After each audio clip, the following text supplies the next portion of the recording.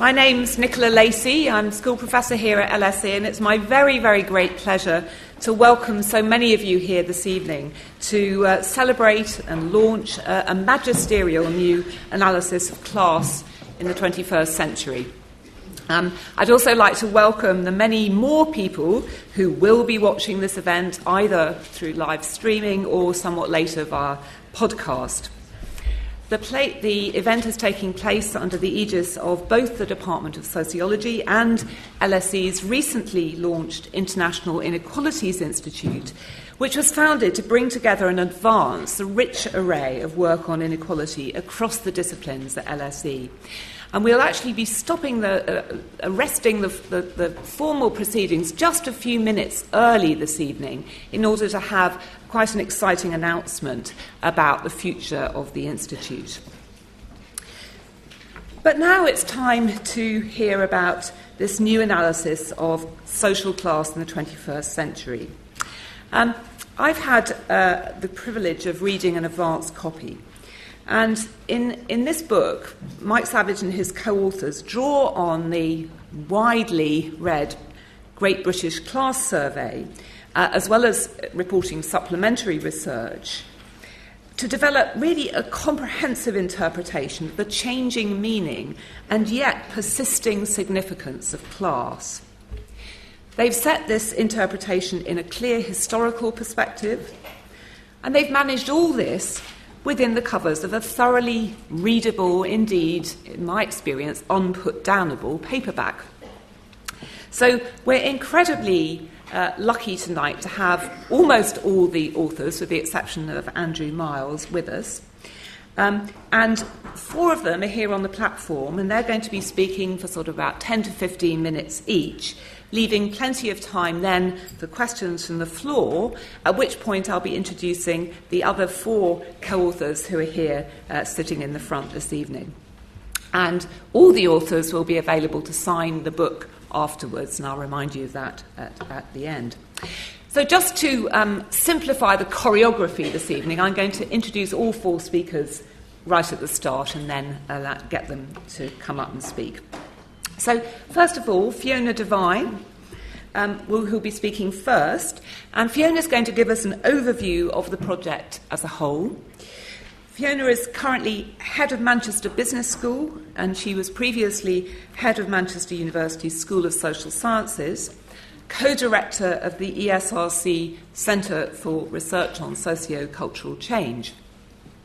She's known internationally for her research on social mobility and stratification, including her book Class Practices, which examined the strategies of middle-class parents for their children's education and careers, as well as for her leadership of the Great British Class Survey.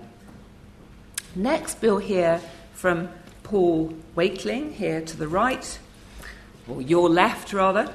Paul's senior lecturer in the Education Department at the University of York.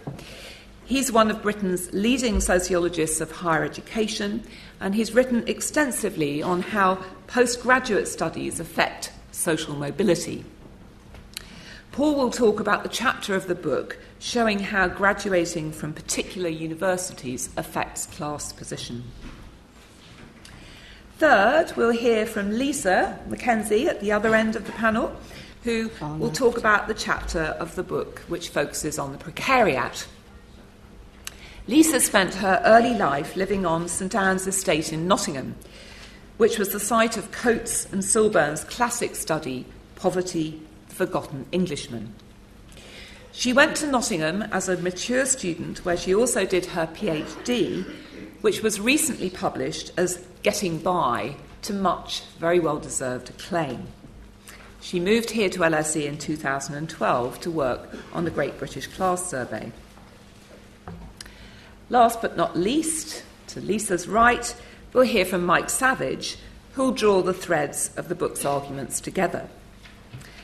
One of the most influential sociologists working on class anywhere in the world, and justly celebrated for books such as The Dynamics of Working Class Politics, Class Analysis and Social Transformation, and Identities and Social Change in Britain since 1940, Mike moved to LSE in 2012 after working at the University of York and at Manchester University, where he was founding director of the ESRC Centre for Research on Socio-Cultural Change, and where he and Fiona developed together the Great British Class Survey. Mike is Professor of Sociology, as well as head of the Sociology Department and co-director with Professor John Hills of the International Inequalities Institute. So now I would very much like to hand over to Fiona to get the conversation going.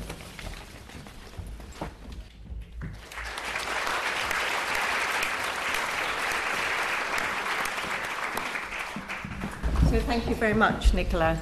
So can everybody hear me? Okay, good, thank you. Right, let's have a look. Okay, so as you have heard, we're going to be talking about a book to be published this Thursday, Social Class in the 21st Century, by Mike and a team of colleagues which we have listed up here. With the one exception, Andy Miles, all of us are here this evening, and colleagues will be joining us on the stage shortly. We were and had the pleasure of working with a wider group of colleagues across a number of universities over the duration of this project, and also, of course, drew on advice from lots of other colleagues as well. So I want to talk first of all about the pitch, if you like, the BBC's pitch. And first, before I do that, I should talk a little bit about the BBC Lab. You'll see the icon there.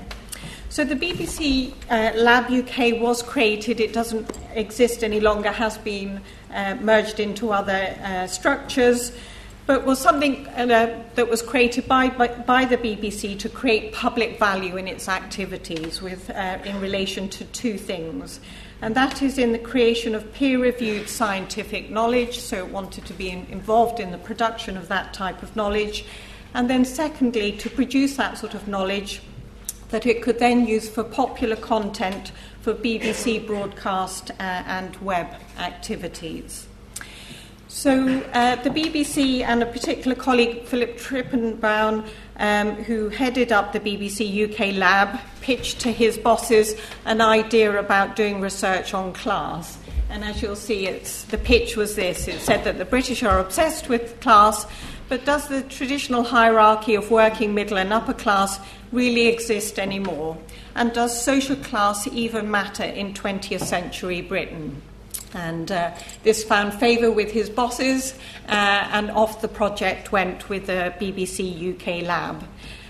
We've just put the icon there, which is that traditional icon, the picture of course, John Cleese and the two Ronnies capturing what we might think of as the traditional hierarchy. Just Googling this morning, I discovered that it does actually have its own Wikipedia entry, and that it was first broadcast in 1966 on the Frost Report. So, as I say, Mike was approached by the BBC in 2009 to conduct a web survey class in conjunction with the BBC UK Lab. Mike approached me and we developed the idea of, or we're associated with the capitals or resources approaches to class. So thinking about social class in terms of differential opportunities and constraints, about the accumulation of advantage and disadvantage, and particularly focusing on three capitals: economic, cultural and social capital. And here particularly influenced by the work of the French sociologist Pierre Bourdieu and his ideas of the significance of cultural capital, thinking about particular types of knowledge and how that is used to confer advantage and reproduce inequalities, so a form of stratification in contemporary society. So we were drawing on those ideas as a theoretical background to the research. And colleagues working with us when Mike was at Manchester, we've already heard reference to the CRESC. So we were drawing on the work of colleagues such as Tony Bennett, Elizabeth Silver, both at the Open University, and Alan Ward, also at the University of Manchester. So we were involved in the design of a web survey which contained various questions on income, the value of home and savings as a measure of economic capital. We looked at people's cultural interests and activities and tastes as an operationalisation of cultural capital. And then we asked people about the number and status of people they know as a measure of social capital. So the survey was launched by the BBC in January 2011 and enjoyed, as you would expect, given we were working with the BBC, considerable media attention, including indeed a spot for Mike on the One Show. So I don't know if people follow the One Show, but it's not somewhere that sociologists often pop up. Anyway, so there we had a gig there. And the survey was completed by over 161,000 respondents within a 4-month period, which we were very pleased about, of course. Now, as you might expect with a web survey conducted and on the BBC website, we did find that we had drawn in, as you would expect, a BBC audience. So we decided, and indeed the BBC supported, financially and otherwise, with an additional face-to-face survey of 1,026 respondents by the survey organisation GfK, which allowed us to generate a more representative sample. And we also, I should stress, did 50 in-depth qualitative interviews which all team members were involved in around the country in 2014. So we had a real mix of empirical material there for which we could work with. We had to spend quite considerable amount of time bringing together and analysing the face-to-face survey data with the Great British Class Survey data. Of course, it was web data, which is a kind of new form of data. And as I say, that took us quite some time, and we went plenty of advice in terms of the analysis of that. And as I say, combined it with this qualitative work. So the results were then announced, and in April 2013 we did an inaugural lecture at the BSA, British Sociological Association conference, and the paper that we had written with the first results was published simultaneously in the BSA journal Sociology. And here, in both the plenary session at the BSA and in Sociology, we outlined, of course, the theoretical background to the research, the methodology that we'd used, of course, and then talking about the empirical findings. And there we talked about the 7 classes that we identified, and I explain in a moment why I say infamous in a moment. So we identified 7 classes. And as you'll see, we went through from the elite through to the precariat. I've put up on the screen the percentage attached to each of those groupings. And effectively what we did was analyse the data, and these classes represent bundles of capitals, if you like. So for the elite, for example, a member of the elite has high levels of all 3 capitals. Members of the precariat have less than anybody else of all of those 3 capitals, and then in between you get different clusters. So, for example, the emerging service workers are a group of people who might have quite low economic capital but have quite high cultural capital and reasonably high social capital as well. Why I say infamous is then, as we've gone on to do the analysis and the way in which we've written the book, we've not been preoccupied by these classes and these class boundaries. If anything, given our theoretical preoccupations and with the, being influenced by the work of Bourdieu, we've been interested in boundaries and boundary making and about the accumulation of advantage and disadvantage, and not about the kind of spending lots of time creating and analysing discrete boundaries between these classes, because we don't think that this is necessarily that clear-cut. Now, in terms of our key academic messages then, what we wanted to emphasise is that there's polarisation between the top and the bottom with, as I say, we identified an advantaged elite and a disadvantaged precariat. And this is important to us because in a lot of survey research, often the elite are not included. They're not the group of people that tend to fill in surveys, of course. And the same is also true of the precariat, which Lisa will be talking about shortly. It's another group that tends to disappear from standard survey research. We also emphasise fragmentation in the middle. And as I say, the divide between the established middle class and the traditional working class not being so clear-cut as in the past, and there being much more porous boundaries. And also what was important to us is that we could talk about polarisation and fragmentation at the same time. I think in the past there's been a tendency for sociologists either to emphasise fragmentation or polarisation, but we were able to talk about both. We also emphasise that class in early 21st century Britain is not about the class of the early 20th century. Somehow we needed to find a way of talking about class without going back to old traditional stereotypes, and particularly those of the early 20th century. So talking about how class has changed, class boundaries have changed over time, but we should still be able to talk about class and that it is meaningful in the UK today. And indeed, interestingly, a lot of the commentary in the newspapers following the publication of the results, and this is across the political spectrum, was actually quite favourable to the study, and I think partly because we could talk about change.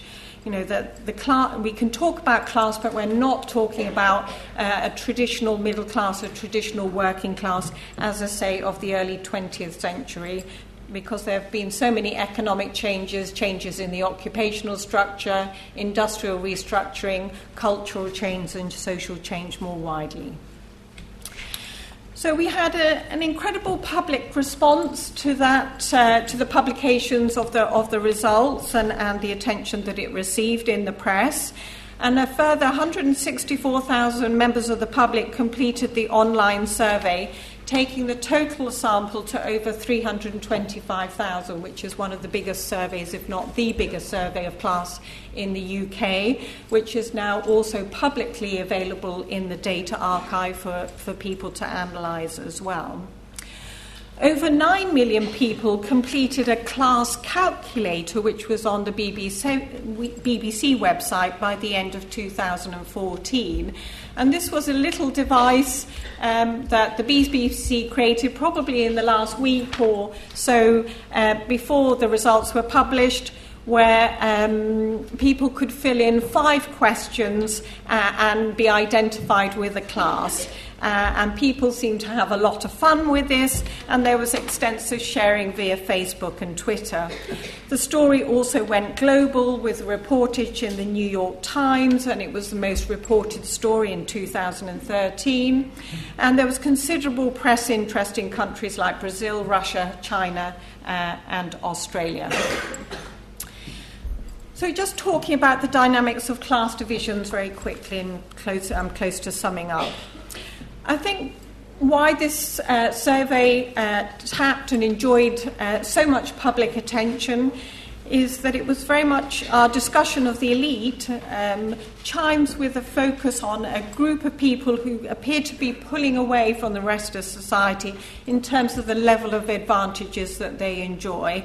And of course this chimes in particularly with Thomas Piketty's work on wealth concentration, Tony Atkinson's work on patterns and trends in income distribution over the last 70 years. I think the discussion around the precariat particularly has touched public nerves, raw nerves, because it has very much captured the vulnerable working poor. We're very conscious, for example, since the financial crisis in 2007 and 2008, is that while unemployment might not have risen as high as people expected, what we have seen is the growth of people on very low pay. who do not live on a living wage. And of course, over the last 2 weeks, there's been considerable debate about these issues in the context of debates about the loss of tax credits for people who are dependent on them to survive.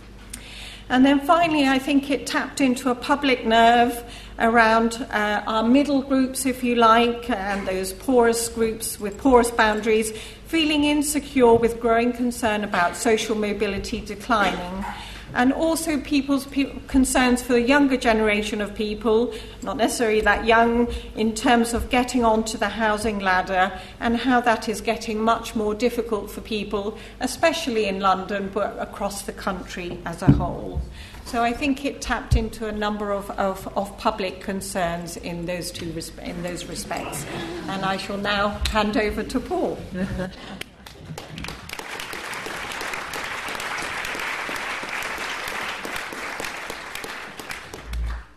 Hello. So my first fear was that my cultural references are always, like teaching 18-year-olds, they're always completely out of time. So a few people laughed, so I guess that people recognise the cultural references there, the young ones, and I think a very young Stephen Fry down the bottom there. Yeah. So I'm going to talk about Chapter 7 of the book, which is focusing on universities within the Great British Class Survey. And I think the first thing to say about higher education and universities is what a kind of phenomenal change we've seen really in the last 50 years in the growth of higher education. So, I mean, this is something with which we're all familiar, but the speed and the kind of revolutionary nature of that growth is what David Baker's called a quiet revolution. So it's kind of happened under our noses, and it may be the profound shifts that that's led to have maybe not been properly thought through.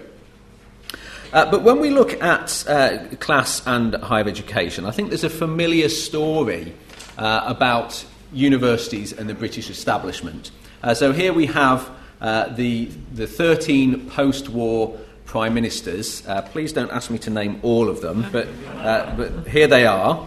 And if we look at which of those are graduates, so bearing in mind our massive growth, not that long ago, hardly anybody was a graduate. Only 3 of that group are not graduates. So it's only Churchill, Callaghan and Major who didn't go to university. The rest of those, as well as almost all of them being white men, they're almost all graduates as well. And then if we look at the proportion who were graduates of the University of Oxford, we only see one face disappear, and that was Gordon Brown. And Gordon Brown, many of you may not know because he doesn't use the title, has a PhD from the University of Edinburgh. So this is a very well elite-educated group. A number of these people went to independent schools as well. So we know about politicians. We know about graduates in other elite walks of life as well. Judges, top members of the armed forces, generals and admirals and so on, bishops. So there are studies of elites which look at these very specific groups and identify that they come from certain university locations. But we don't really know much about the outcomes for graduates from other universities, only very early on in graduate careers, really only between 1 and 3 years after somebody's graduated, do we understand where they've gone to. We know about graduates in general, but what's happened to specific universities' graduates? Now, by way of contrast, we know a lot about access into universities. This university and many others spend a lot of time looking at its intake. There are teams of people now who work on encouraging people from underrepresented backgrounds to apply to university and trying to support people in that. And so I think we have a good understanding in this area. And this is something which really has cross-party political support, at least on paper. So very recently, in talk of a green paper for higher education, which we're expecting soon, there was a renewed emphasis again on access, and I think the Prime Minister himself actually mentioned it. What we have with the Great British Class Survey is possibly a unique data source. We've got 80,000 graduates in the first wave of the survey, and they've given us their university name. So we can look we can compare across graduates of different universities and see what the outcomes are for people. Not just that very elite group of judges and politicians, but how do people fare in terms of our 7 classes. And if we turn now to the 7 classes within the Great British Class Survey, I think you can see there a real unequal distribution of graduates across the classes. So more than half, getting on for 3/5 of our elite class is composed of graduates. So it's not all graduates, but it's a large group within there. Whereas a number of the other groups, like the new affluent workers, the traditional working class and the precariat, have a very low proportion of graduates in those classes. So it's tending to suggest that if you are a graduate, you are very likely to have certain kinds of class destinations, and that includes entry to the elite.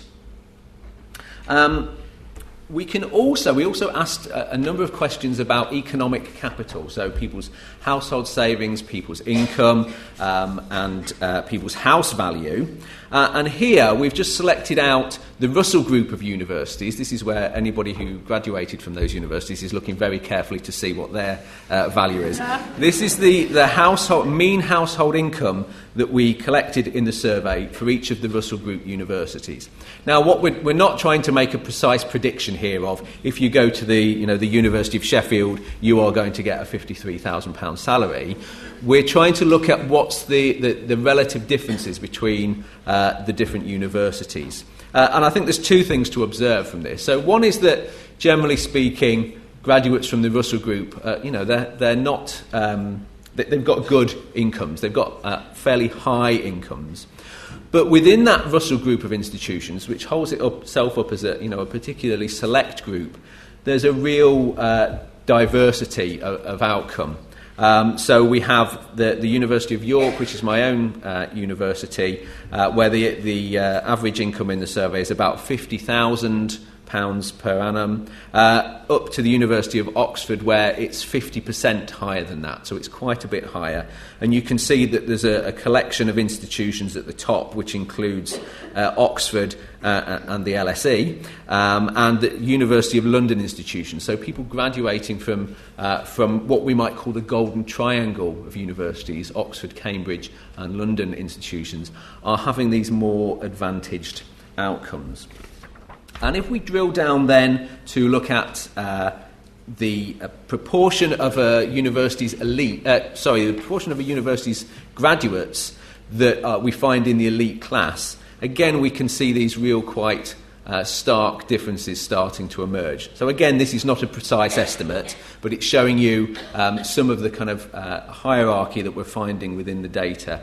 So at the top there, again, we've got this set of institutions including Oxford, Cambridge and London universities, colleges of the University of London. But there's 1 or 2 that are perhaps a bit more surprising.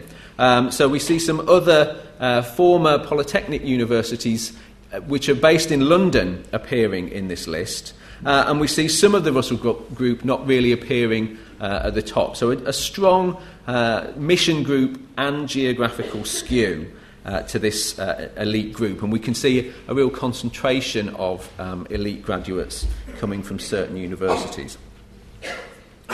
I think this question poses then, this poses a question of whether universities do universities have a role in creating this hierarchy, or are they really simply the conduits through which families are perhaps trying to reproduce their advantage? So is it something that's going on in the university itself? Is it something that goes on before, and it's these inequalities and access that are important? What I think is particularly interesting here is the emergence of a kind of global elite of universities, which perhaps in some way matches what we're identifying as an elite class. And this elite is itself very knowing and very kind of it's very hungry for data about itself. It's very keen to rank and to create hierarchies and to situate universities in particular places. So we see the same sorts of processes happening with universities to those which I think Mike is going to talk about within class formation in general. The key message, though, I think, is that the elite is a graduate class. That the elite group is mainly, but not exclusively, composed of graduates. But most graduates are not in the elite. And, this might seem not a particularly surprising finding, but we don't have to go very far back to find sociologists talking about all graduates as an elite. And there's a famous book by Robert Kelsall and colleagues, which is called Graduates, the Sociology of Elite. So we've seen this huge change really within a very short time, and the importance of these university differences emerging. Thank you.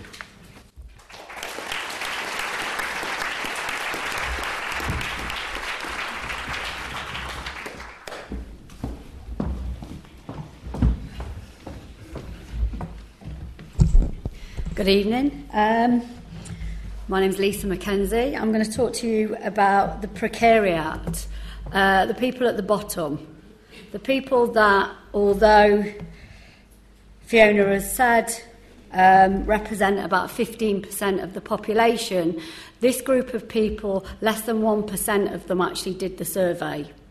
And I think that was one of the problems with, and I think that for me as an ethnographer, as a qualitative researcher, that's one of the problems with quantitative research, that there are always people who are not represented. And I think here the interesting thing is the people that were not represented were actually the least powerful people in society. Bad for them, good for me, because Mike gave me a job to go and do some research on them.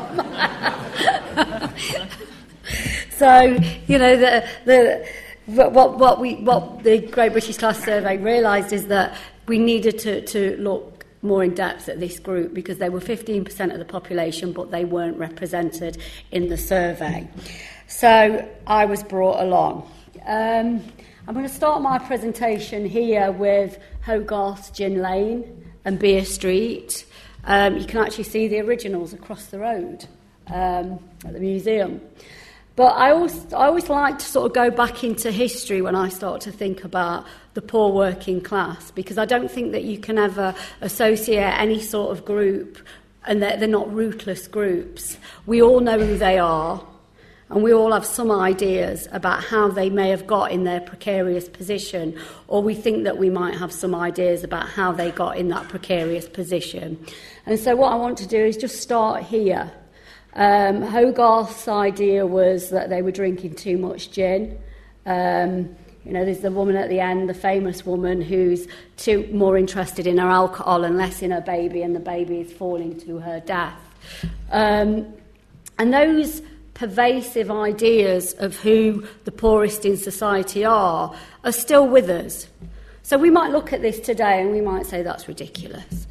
But actually, if we start to think about Benefit Street and the poverty porn that's on our televisions every single day, we see this again and again. So these ideas about who the poorest are and why they might be the poorest, which has somehow got something to do with their behaviour, is still with us today. So what I am going to do is really talk about those people who were missing from the survey and are mostly missing from debates in society. So who was not in the survey and why? So I've just less than 1%. My friend Daniel will tell us about that later. But I was surprised that less than 1% of people in the precariat did that. And we start to think about why that might be. Well, I knew straight away. Because if you're at the bottom of society, and you know you are, then why are you going to do a survey or go and do anything that just tells you that you're no good? So what's the point? And that was really what when I went and did the research with groups of people who we classed as precariat, that's what they said to me, is we already know where we are. We really don't need you lot in a university to tell us. We know. We're always looking up. And so what I did is I went about with the survey, because the precariat didn't choose to do it, so I kind of made them do it. I went to my groups and the people that I'd been part of the research before, and I took the survey with me and we did it together. And actually, it was a brilliant sort of methodology. I hope to do this sort of methodology again, is to take a survey and do it with people. Not because I was interested in their results, but because I was interested in how they responded to that survey. And this is the front page of the survey. I'm going to really sort of slate the survey now. Sorry, Mike. Yeah. But this is the front page of the survey, and it says, you know, who most represents you on this survey? And the people who I took this to, when they saw this, they were laughing their heads off. It was like, you know, someone said, actually she's in the audience, pointed at one of the people in there and went, "That's my dad." But I think the most telling thing about this survey, well, there's two actually, the pictures, is there's virtually no black people on this survey. So, you know, if you're in a black or ethnic minority family, you're not really there. But the other thing is everybody looking at this survey knew who they were supposed to be. And they knew those sort of unsaying signifiers. So they knew what the big house meant. They knew what the council estate meant. They knew what all those hidden meanings meant. So they knew that picking one wasn't really about just picking what looked like where they lived. They knew that by picking one said so much more. And really, for me, that's how class works in Britain. That's the pervasive nature of class inequality in Britain. It's not the stuff that we said, it's the things that go unsaid. So I went on into the survey, and I've got to tell you, when you do this survey I did this survey with a group of very precarious workers. Some of the women were cleaners, some of the women did all sorts of things, some of them weren't winging. But when you do this sort of survey with them, you have a great. We had the best laugh ever, and we got to this bit, and it's always sort of cultural life. You know, tell us what are the things you like to do. So, one of the questions, and literally this is how the questions fall. Do you like opera? Have you ever been to the opera? How many times have you been to the opera? So the women in my study kind of looked at me and went, The next question is, do you ever go to bingo? Have you ever been to bingo? Do you like bingo?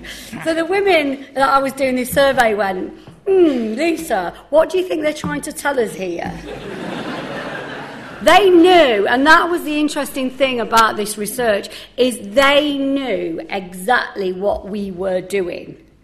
They knew. There was no debate. They knew that this was about class. But the other thing what they did is they tried to answer the questions. And this is where, again, I'm quite critical about surveys, because they tried to answer these questions. So when I said to them, have you ever been to the opera? They was like, opera. I've watched it on the telly.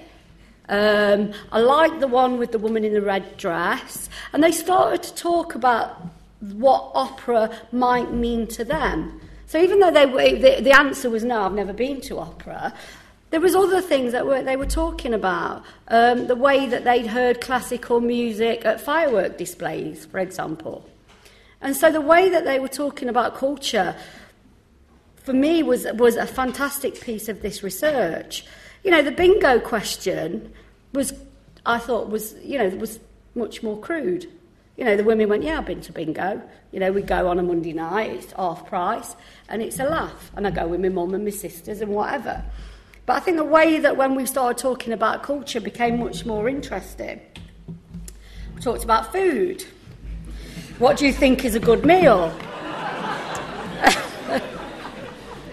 Well, everybody in my survey, which were builders, cleaners, some sex workers, some people who were unemployed, everybody said to me that a good meal was steak and chips. That was a good meal. That was like, you know, if you were going to take it, I mean, the question says something like, if you're going to go out on a date with your other half, where are you going to take them? And everyone went steak and chips. That's like shows that you've kind of made it in life when you've got some steak and chips. However, there are other sort of cultural aspects about the way we eat and what we eat. And the other plate, I suppose, signifies good taste. I don't know what that is. But apparently that means that you've got good taste. So... But I think the interesting thing there is everybody knows, when I show these pictures, everyone in this audience knows what that means. And they know when they get that plate, you know, they understand what that means. So then we got on to sort of other pursuits, things that people do. Well, we were talking about, you know, and I was like, well, what do you think about classical music then? What do you think about opera? What do you think about... And one of the interesting, I don't know if I've actually got it on here. No, I haven't, but I'll talk about it. Was museums. The museums question was really interesting. When I asked people about museums, have you ever been to museums? Two really interesting points came out about this. Was museums was really related to childhood. People really thought about museums as being taken as children and going on school trips. And there's real fond memories about museums. But then the other thing was that particularly women wanted to talk about the museums that they go to now.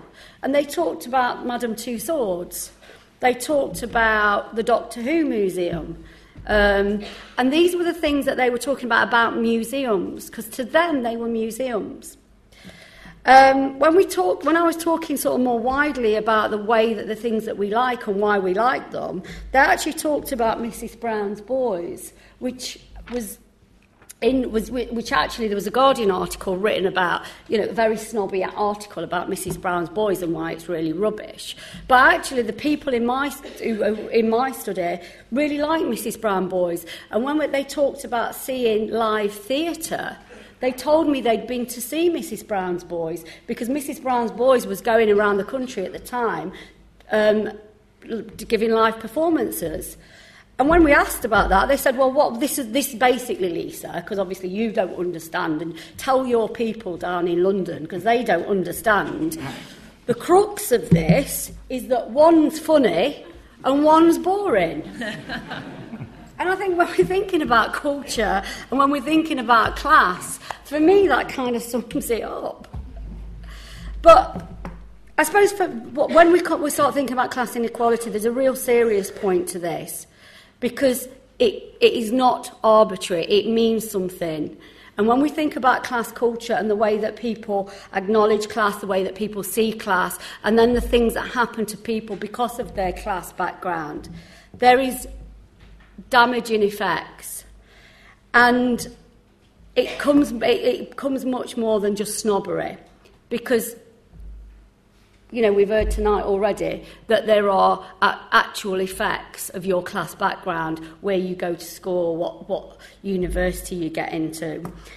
But for me, the tangible thing is the way people see it, stigmatisation and the way people are treated, who is valued, who's valued in society and why they're valued, and that instant judgment that we make about people, the way they look, the way they talk, the way they walk. It's interesting that on the slide earlier, the precariat was that big on it. And it made me really think about George Orwell going through Wakefield in the 1930s as a 6'5" man saying, you know, working class people are physically smaller. It's like being in a land of troglodytes. And class in Britain is pervasive, and it is real, and it really does hurt people. And that's why I show lots of images of people who I meet and I research every day, because the images tells us much more. So we can talk about the inequalities and we can have the graphs, but actually when I start showing images of people, every single one of us in this audience will read these images. You'll know what it means. Whether or not you can talk about it, or whether or not we can actually have a conversation about it, which I'm finding at the moment is becoming virtually impossible, talking about class on any sort of public stage. But the images speak for themselves.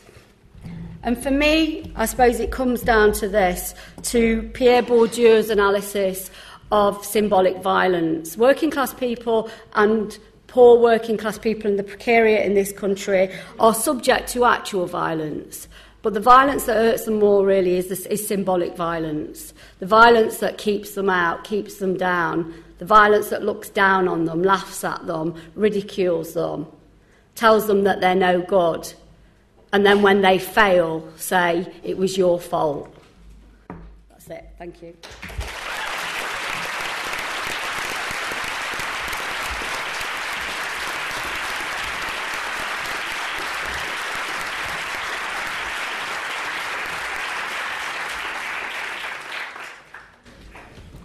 Thanks. Well, I want to try and, in some ways, follow on the same note by thinking about the issues of our study in terms of politics. And it's very, it's an amazing opportunity and an amazing privilege for all of us, I think, to actually have a chance to talk about the issue of class on a public stage. You know, we don't often get that. And one of the things which I really have taken away from the Great British Class Survey is the way there's a huge public energy and huge public thirst for talking about class. As Fiona was saying, 9 million people have done a little quiz. Okay, everyone dislikes it and objects to it, but they've also have shown interest in what does class mean today.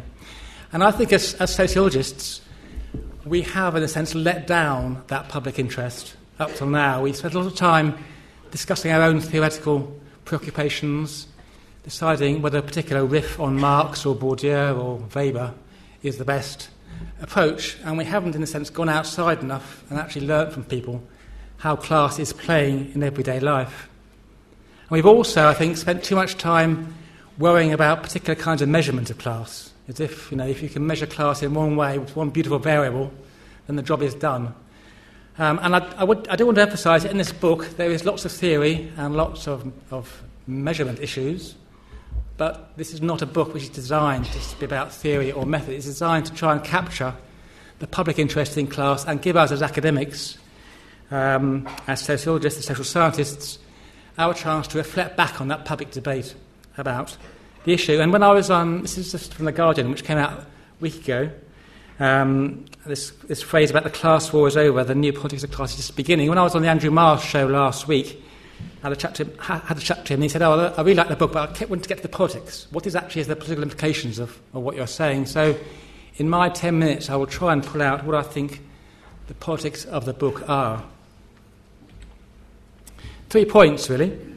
I think the first thing I would make is that we need to move away from the idea that class politics is about grouping people up into social groups in which they fight each other, in which they exist as kind of bounded entities, and they sort of have some affiliation to a particular class. Now, we can debate whether that ever was the case, that people felt like that, and there's lots of historical evidence that it's never been like that. But it certainly is not like that now.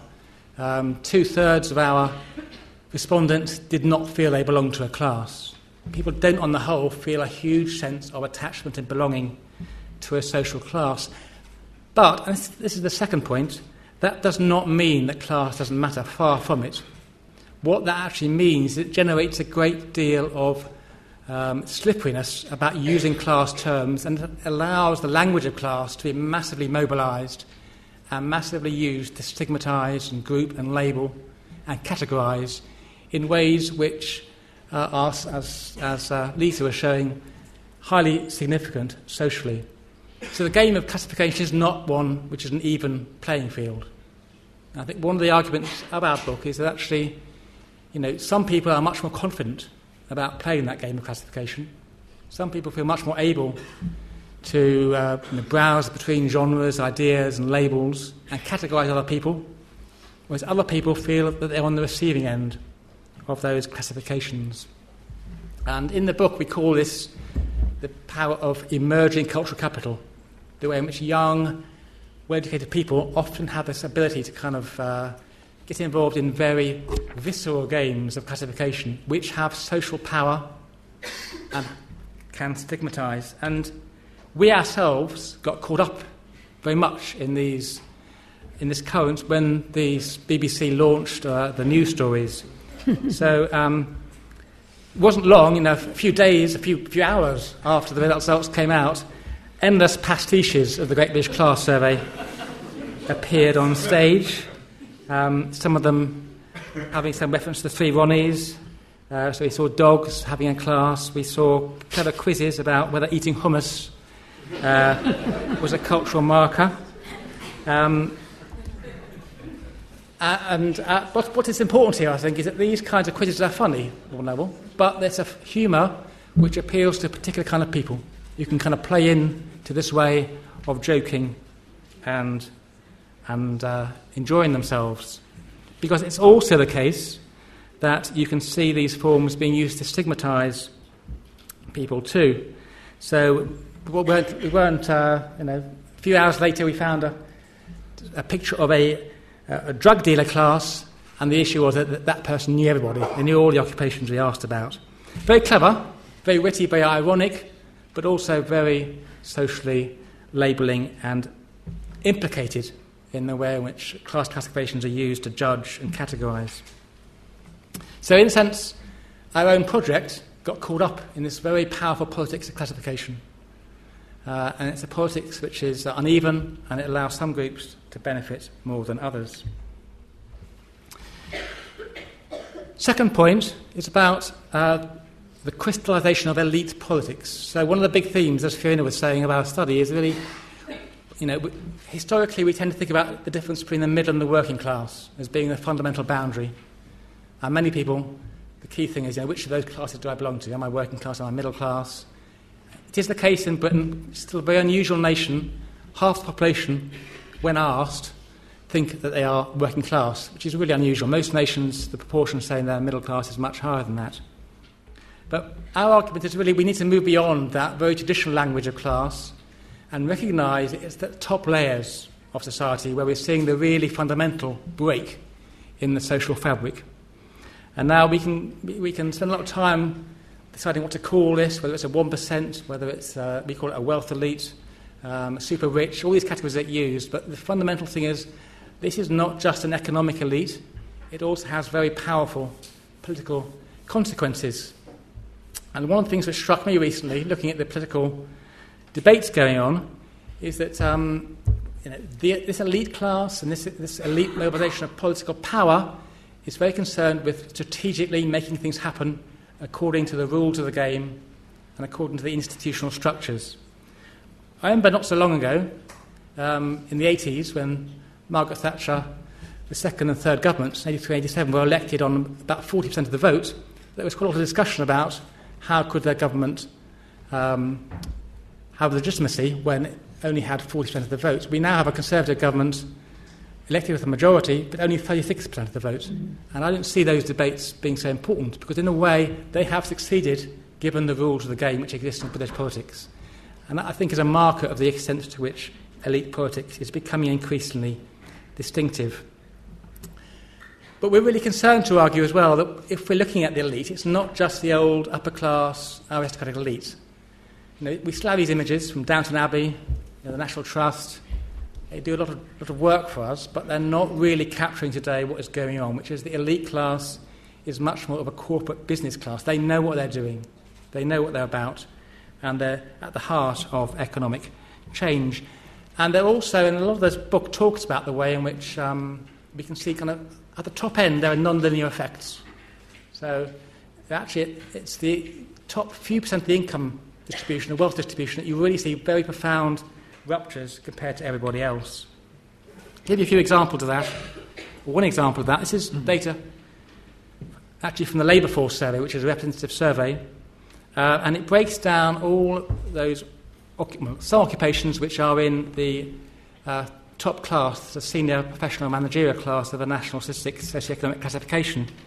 And the occupations in blue are the best paid occupations in the UK. The occupations in red they're also in the top NSSEC 1, top professional managerial class, but they are the lowest paid occupations in that class. And there's big differences between them. This is the point. Just saying you are in the top occupational class is not getting at the degree of detail you need to understand what is happening at the top.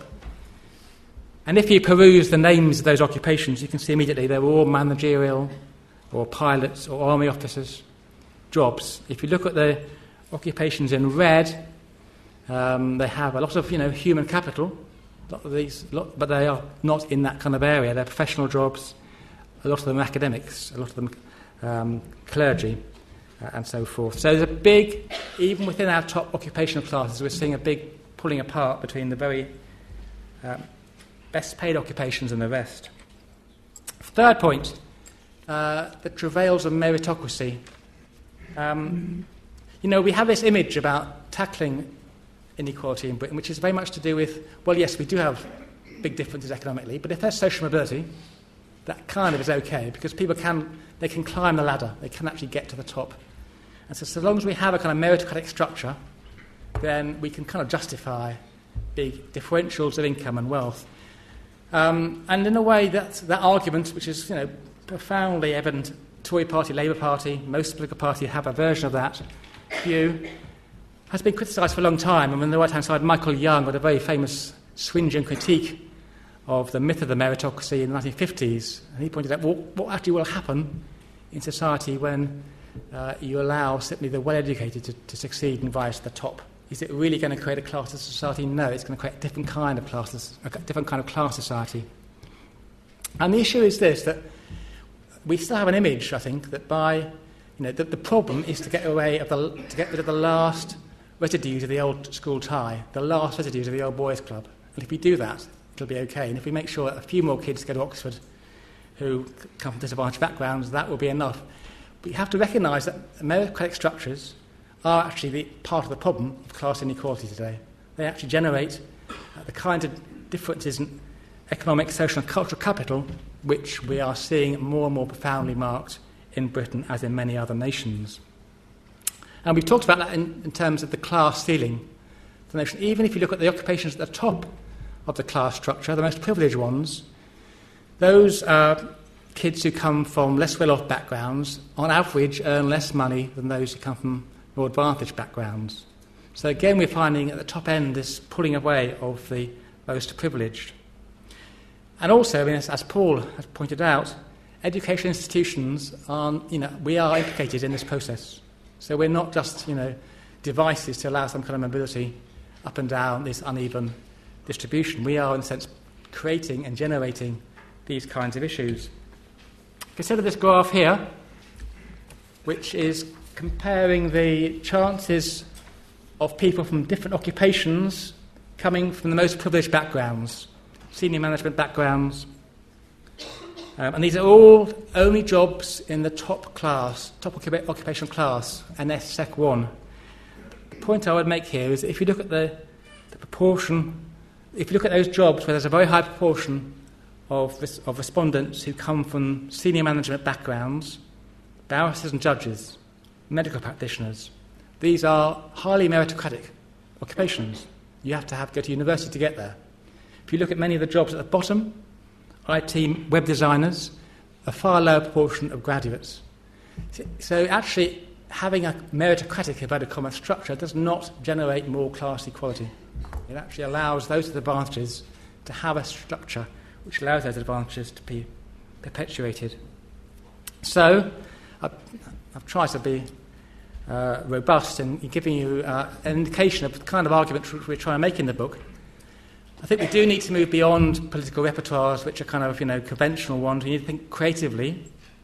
But I think, as people like Piketty have so powerfully argued, we are seeing year on year a steady accumulation of resources and advantages at the top. And the higher up the ladder you go, the more extreme they get. And this is an incremental process. So year on year, it's going to get worse. It's rather like climate change. This is, I think, one of the great virtues of Piketty's historical perspective.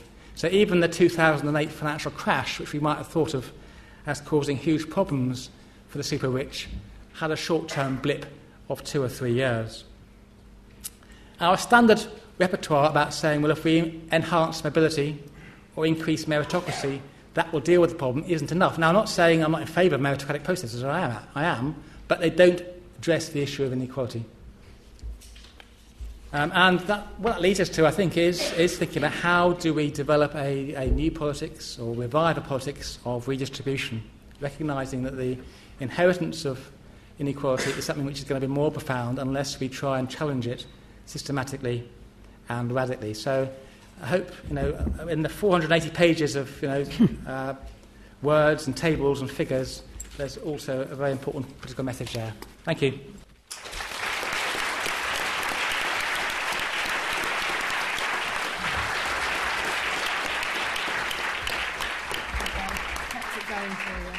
Thank you all so much for a really fantastic introduction to the book. And it honestly doesn't feel like 480 pages. I'd like to now invite the other authors who are with us to come and join us on the stage. And to save time, I'm going to introduce them as they join us. This is Niall Cunningham, who's lecturer in geography from the University of Durham. Next to him is Helene Snee, who's lecturer in sociology at Manchester Metropolitan University.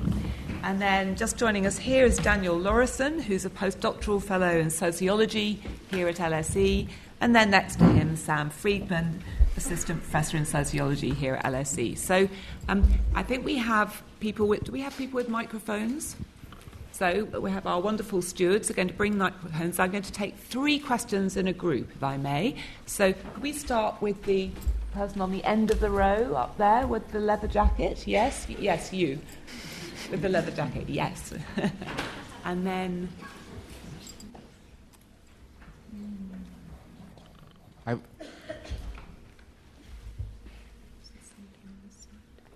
Would you like to tell us who you are?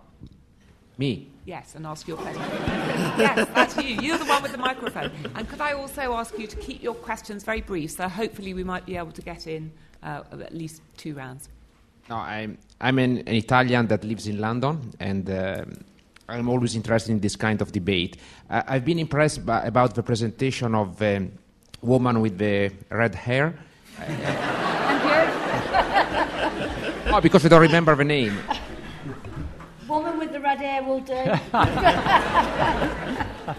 And no, basically, when she said the final statement about what can be a kind of social class, I was wondering what she thought can be a solution in order to change this kind of attitude. Thank you. And this gentleman here, you see in the cream jacket. Dr. Keith Postler, I'm latterly of the LSE. Does the panel find that they note any modifications or alterations that they would have liked to make in the study? Perhaps this is a question about the benefit of hindsight. And where do they see the future of this study going? Thank you. And third question. David Rosen, I'm a PhD researcher at King's looking into health inequality and cardiovascular disease. It strikes me that we're struggling in trying to overcome this problem. And it seems that the people that are in charge of policy making, both in government and in the health service, are struggling to understand the drivers of working class disadvantaged people and can't get under the skin of the behaviour change required to bring equality, even though there's equal access. I just wondered what your thoughts on health inequality and class structure. We go to the panel now.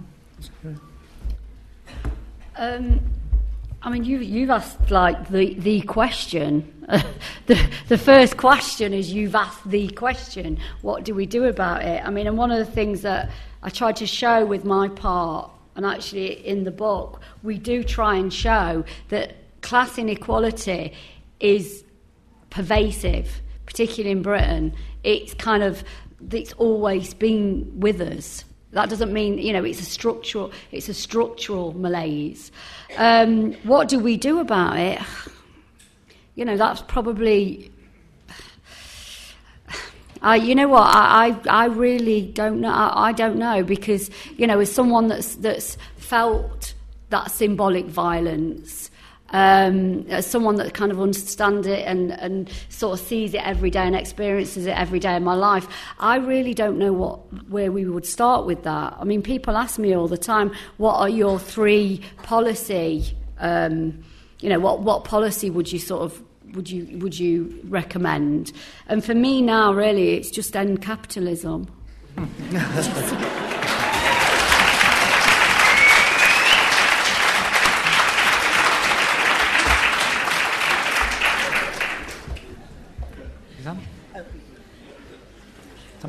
Sam, did you want to say something? I'll see if I can follow that.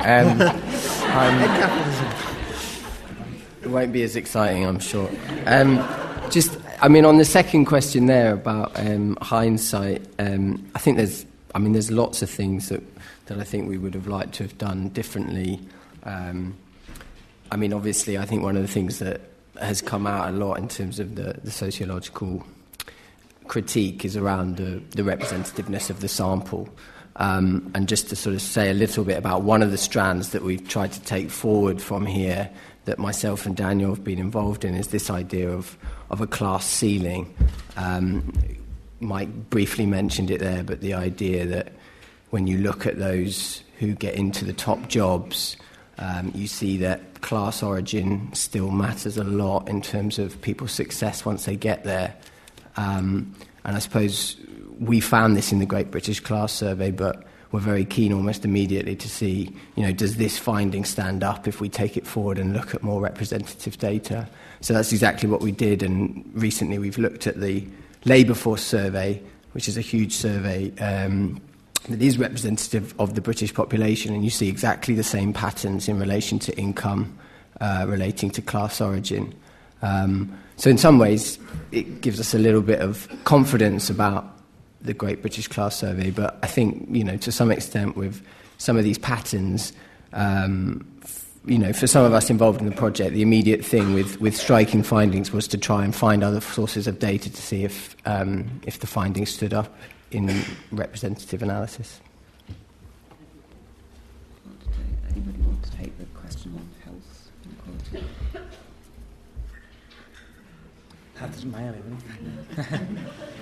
Okay, I'm going to ask for one more round very quickly of questions. So, could I have the lady in the second row straight ahead of me, please? And then keep your hands up, so I'll send another. My name is Madhvi Cherian. Yeah. I'm a recent graduate of sociology from NYU.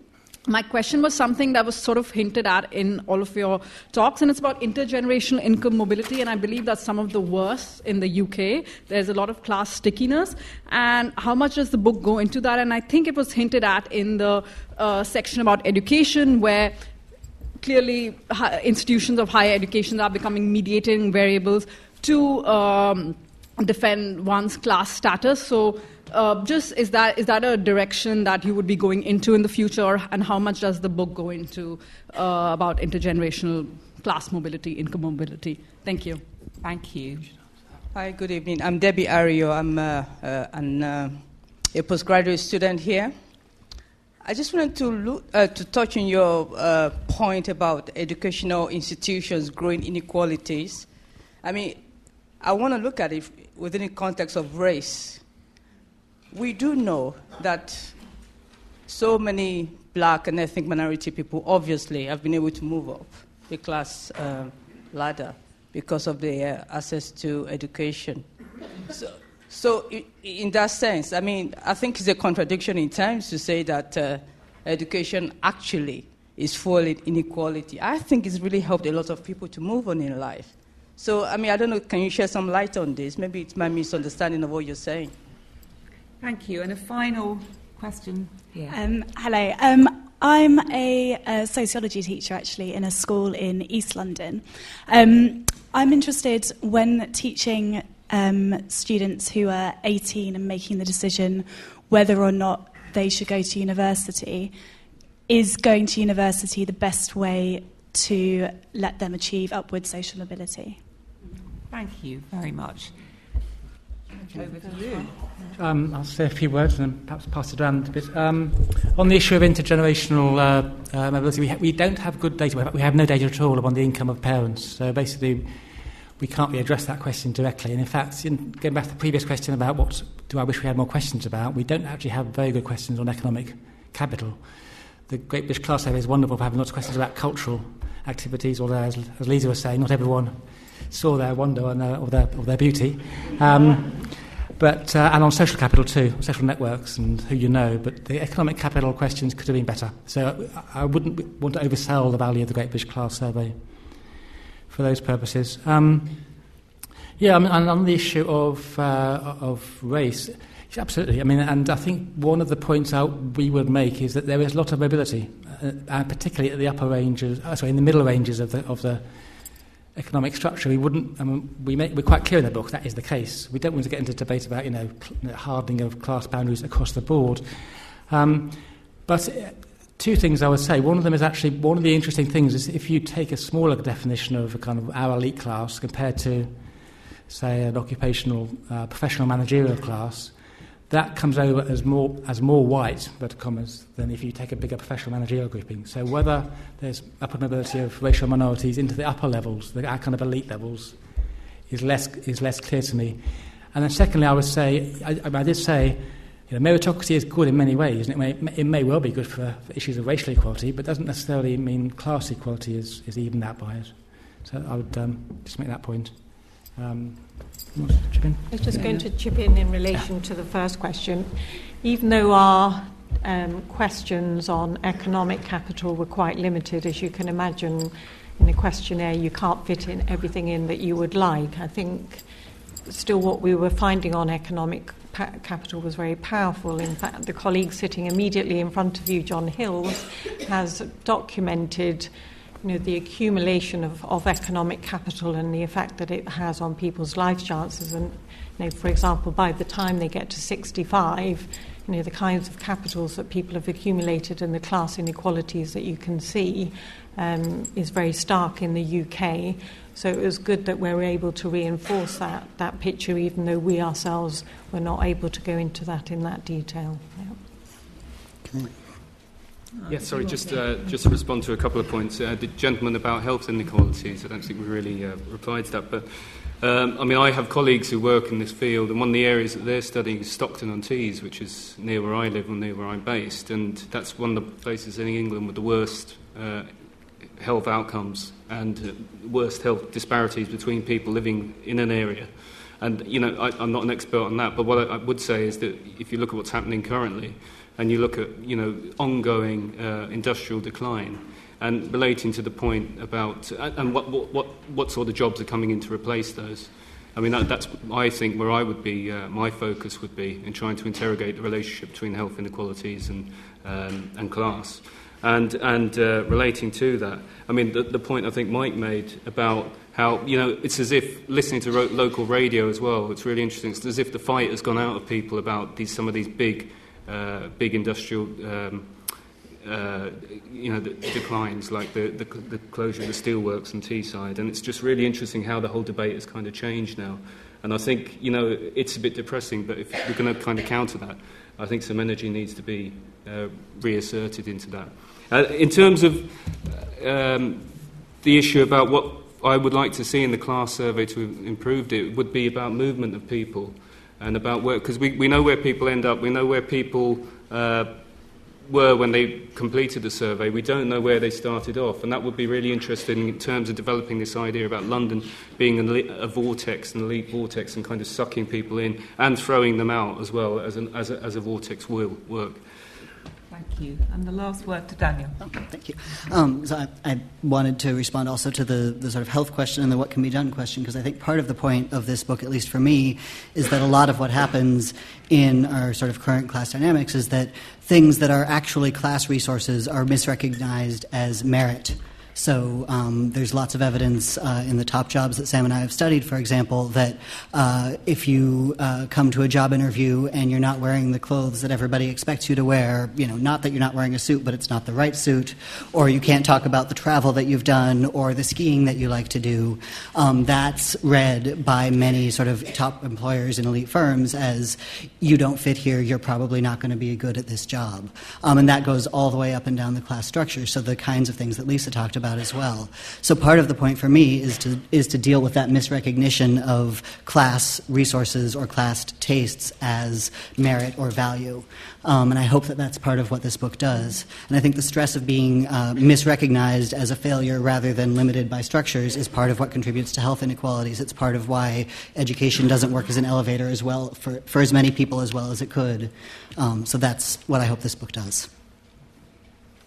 Very good. Well, I'd like to thank everyone, but I mentioned earlier that we were celebrating this evening not only this terrific book, but another very exciting event. And I'm going to ask you to hold on to your final thanks and congratulations to my colleagues on the platform, and to join me in marking this further business of the evening, welcoming Julia Unwin, who, as she comes up, I will introduce you to her. Julia is the Chief Executive of the Joseph Rowntree Foundation and the Joseph Rowntree Housing Trust. Awarded a CBE for her services to consumers, Julia is a major figure in the voluntary and public sectors, and very important cause, an alumna of LSE. Indeed. Thank you Julia, for mentioning that. We're so delighted to have you here to make your announcement about a new relationship between the Institute and your foundation. I stand between you and your drinks this evening, so I'm going to be very brief indeed. I just want to, first of all, thank the presentation, because we have had such rich evidence of what's going on in society this evening that it really makes what I want to say particularly timely. Joseph Rowntree Foundation has for decades been researching the causes of poverty, the impacts of poverty, and the solutions, what we can do about it. And we have argued for a long time that poverty is real in the UK. In the way that Lisa described it, it's often overlooked and ignored, but it is real, it causes harm, and most importantly, it's not inevitable. For us, looking for the next 10 years and looking into the future, what's mattered to us is to understand the links between poverty and inequality, because it's not axiomatic that a more equal society will stop people being poor. We might just be more equal. So when the new International Inequalities Institute was formed, it seemed to us that Joseph Rowntree Foundation, a natural partner, two organisations that have a long history of concern about social justice, about equality and about poverty.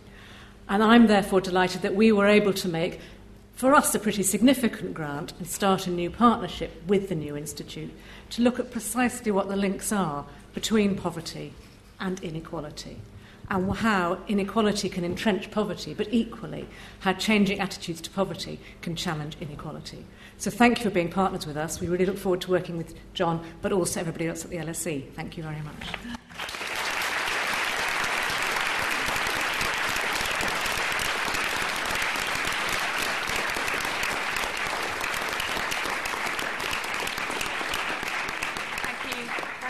Much, Julia. I know that you had a rather laborious journey to be with us this evening, and it's really marvellous to have you here. Welcome back, and we hope to see you often. So now it just remains to me to remind you about the book signing and the reception. In my original notes, when we had hoped that Julia would be here at the beginning, my introduction to her started, and before we move to the main business of the evening. So I had to rewrite that. But anyway, we are about to move to the reception and book signing. But before we do that, I know that you will all want to join me in thanking very, very much and congratulating our panel.